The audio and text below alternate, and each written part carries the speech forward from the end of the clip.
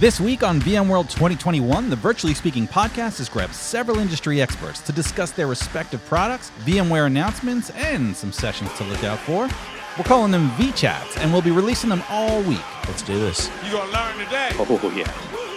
There's a lot of buzz around Project Monterey this VMworld, and our good friend Niels Hagort is here to walk us through this software-defined, hardware-accelerated data center with Project Monterey. Enjoy.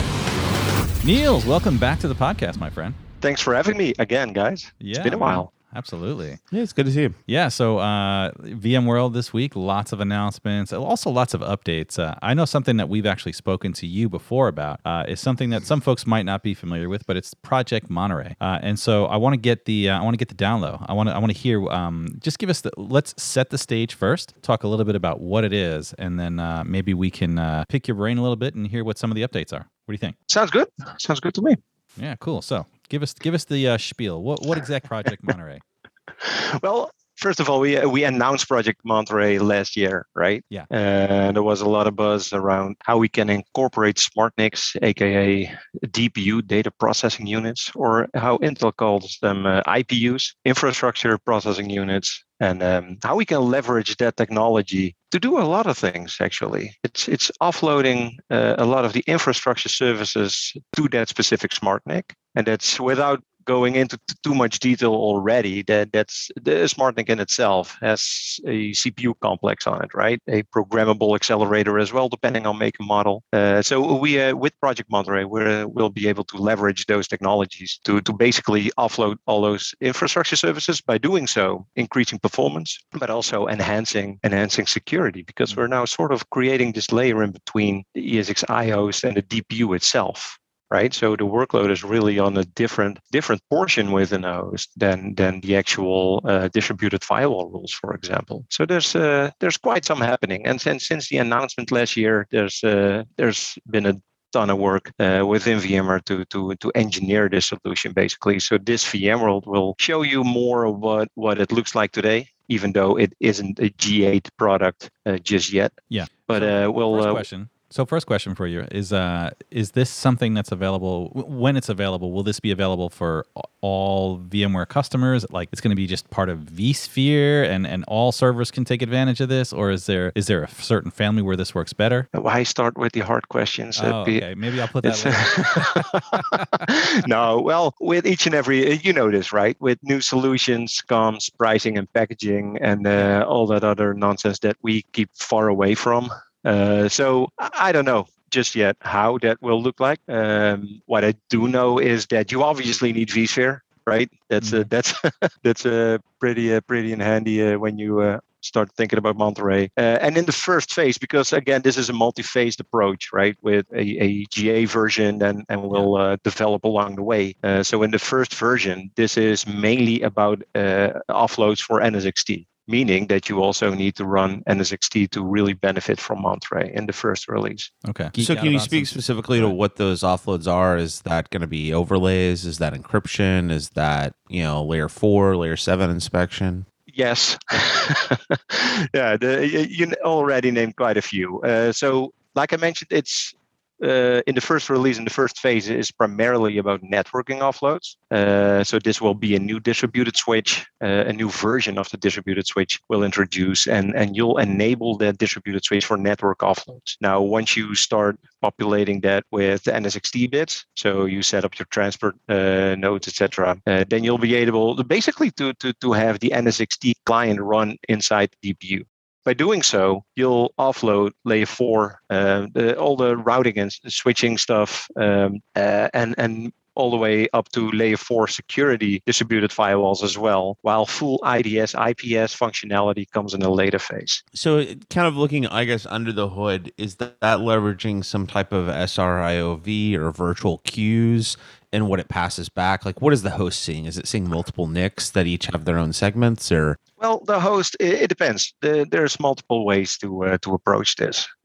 So we have ways to leverage SRIOV, which will come with a new version as well, by the way, and it's not called SRIV anymore necessarily. But well, SRIOV is for listeners who aren't like deep into the networking and FV world. This is a mechanism of basically doing some really high speed cool stuff, but historically it involved passing through generally the entire card to some network function, so like a virtual firewall or some telco SIP router, and it also carried the overhead of it broke vMotion. So when you start talking about this doesn't work with vMotion, this only worked with these like giant distributed telco apps, it was a very niche thing, but it was very cool to some people. Yeah, definitely. And like you mentioned, SRIOV, it's basically carving up it is carving up a physical function into multiple virtual functions, and you expose those to through direct path IO to the virtual machine, if you will, right?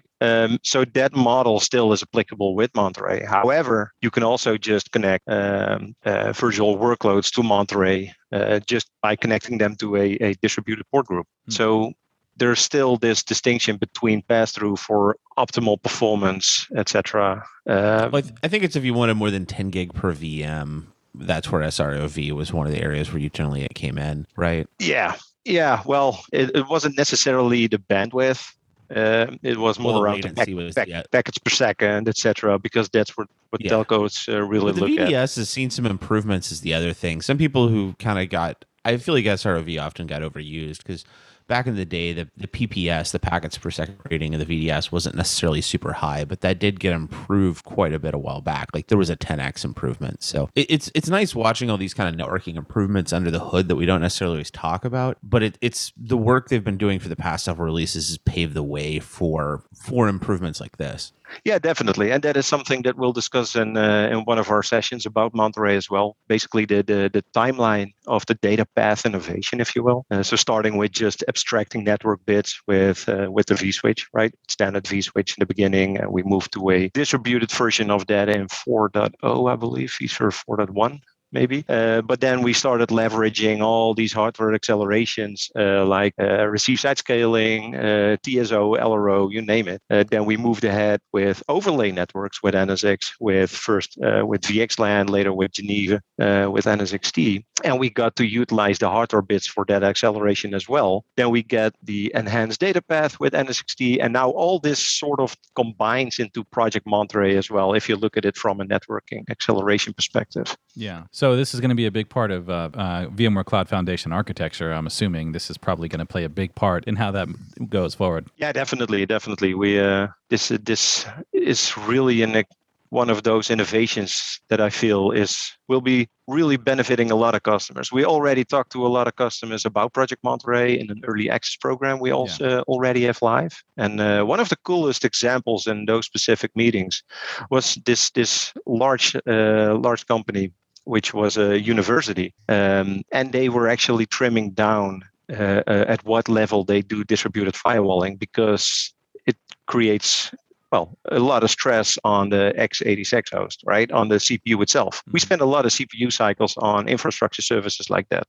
So they trimmed that down from layer 7 to layer 4. And this is one of the great use cases in which you can leverage Monterey and a DPU to do that processing work and have those freed up CPU cycles on the x86 host, on the x86 CPU to do computations for the workload itself rather than those infrastructure services. Well, this is interesting because this, in a way, I feel like been a trend in computing for the past, I don't know, my entire career in my youth of moving away from dedicated specialty processors. Like you used to have these sound cards that were enormous, or every computer had to have some type of GPU. It felt like, and then gradually more and more things moved to the processor, moved to the central chipset. Even Wi-Fi is just something that Intel puts on their controller, and then this is kind of a reversal of that in a way. This is going back to more specialty processing, which I'm not saying that there haven't been, I guess, attempts before with FPGAs and QAT and stuff, but this looks like it actually has teeth, and we're going to see, I guess, a reversal of that simplification of the server and the data center. Yeah. Couldn't agree more, John. This is it's always in our industry. It's always waves, right? So couple of years back, we're all going to use mainframes again. Exactly. We're using time sharing, right? With virtualization, half the things in a hypervisor, mainframes technically do that. Exactly. No, but host design and hardware accelerators are becoming even more important today, I would argue. And maybe that's because of Moore's law sort of flattening out a little bit. Well, so I mean, one of the things that's driven a lot of this microsegmentation and this layer 7 everything is before, like it would have been outrageously expensive to do this, so no one ever set any laws or compliance. Or security basically just gave up and said, you know what, I'm going to go defend the edge of the entire data center. I'm not going to try to inspect every flow. That's insanity. Or if I am, I'm going to do it with net flows or something. I'm not going to actually be able to block anything. Right. And it's certainly not layer 7. And as these things become, as you know, they become real and capable, more compliance, more governance, security's gotten bolder in their demands. So, you know, it becomes a thing of once we can, you know, someone's going to demand that you do it. And so you may say, well, I don't need that. No one's ever asked for that. But, you know, no one asked for GDPR yet. You know, here I am on every website clicking reject cookies over and over. So, you know, that's the thing is the use cases for these will evolve, and even if you don't think they are, you need to keep an eye on smart NICs in the near future and be like, maybe I should start putting some of those in my hosts. Neil. Yeah, for multiple reasons. Yeah. Well, ahead. that's the other thing is, you know, we're talking about the networking side of the thing, but there's also, if you go look at, I'm not going to speak to our roadmaps, but I'll speak to, you know, what Intel and others have waved around as NVMe over fabric offloads and other capabilities have been demonstrated on these platforms, or using them as cache boot devices and all kinds of other stuff, because they can present a loop back of as storage, and other things have been done with them. So there's a lot of potential opportunity for these devices. We're still in the very early innings of smart NICs. Oh, definitely. And I do think that we as VMware are on top of this. So we're working together with the three major DPU vendors out there: NVIDIA, Pensando, and Intel. And we're talking about network acceleration. We briefly mentioned security as well. Those are really hot topics, which we will focus on first. But storage offload, remote vSAN, including its data services, how we can present a DPU to a bare metal host even, right? To provide all of these infrastructure services to bare metal workloads, which are still out there, especially in the AI, ML, data lake, telco industries. We're only scratching the surface here. Yes. Yeah, that's true. Provide network and storage services to, you know, those other bare metal instances and things. So this is, I mean, NS6T already has extended things beyond vSphere, so this is a logical, I guess, move in general. So Niels, we'll definitely we're definitely going to put some links in the show notes. I know there's going to be several sessions on this. I know Kit's talking about this as well. What are some of the updates that we can expect to hear about this week as it pertains to Project Monterey? Well, I know product management has quite some sessions lined up with the various vendors that we just mentioned. So we're working together with those, right? Also with server OEMs to include this technology in their environments. So Dell, HP, Lenovo, the usual suspects.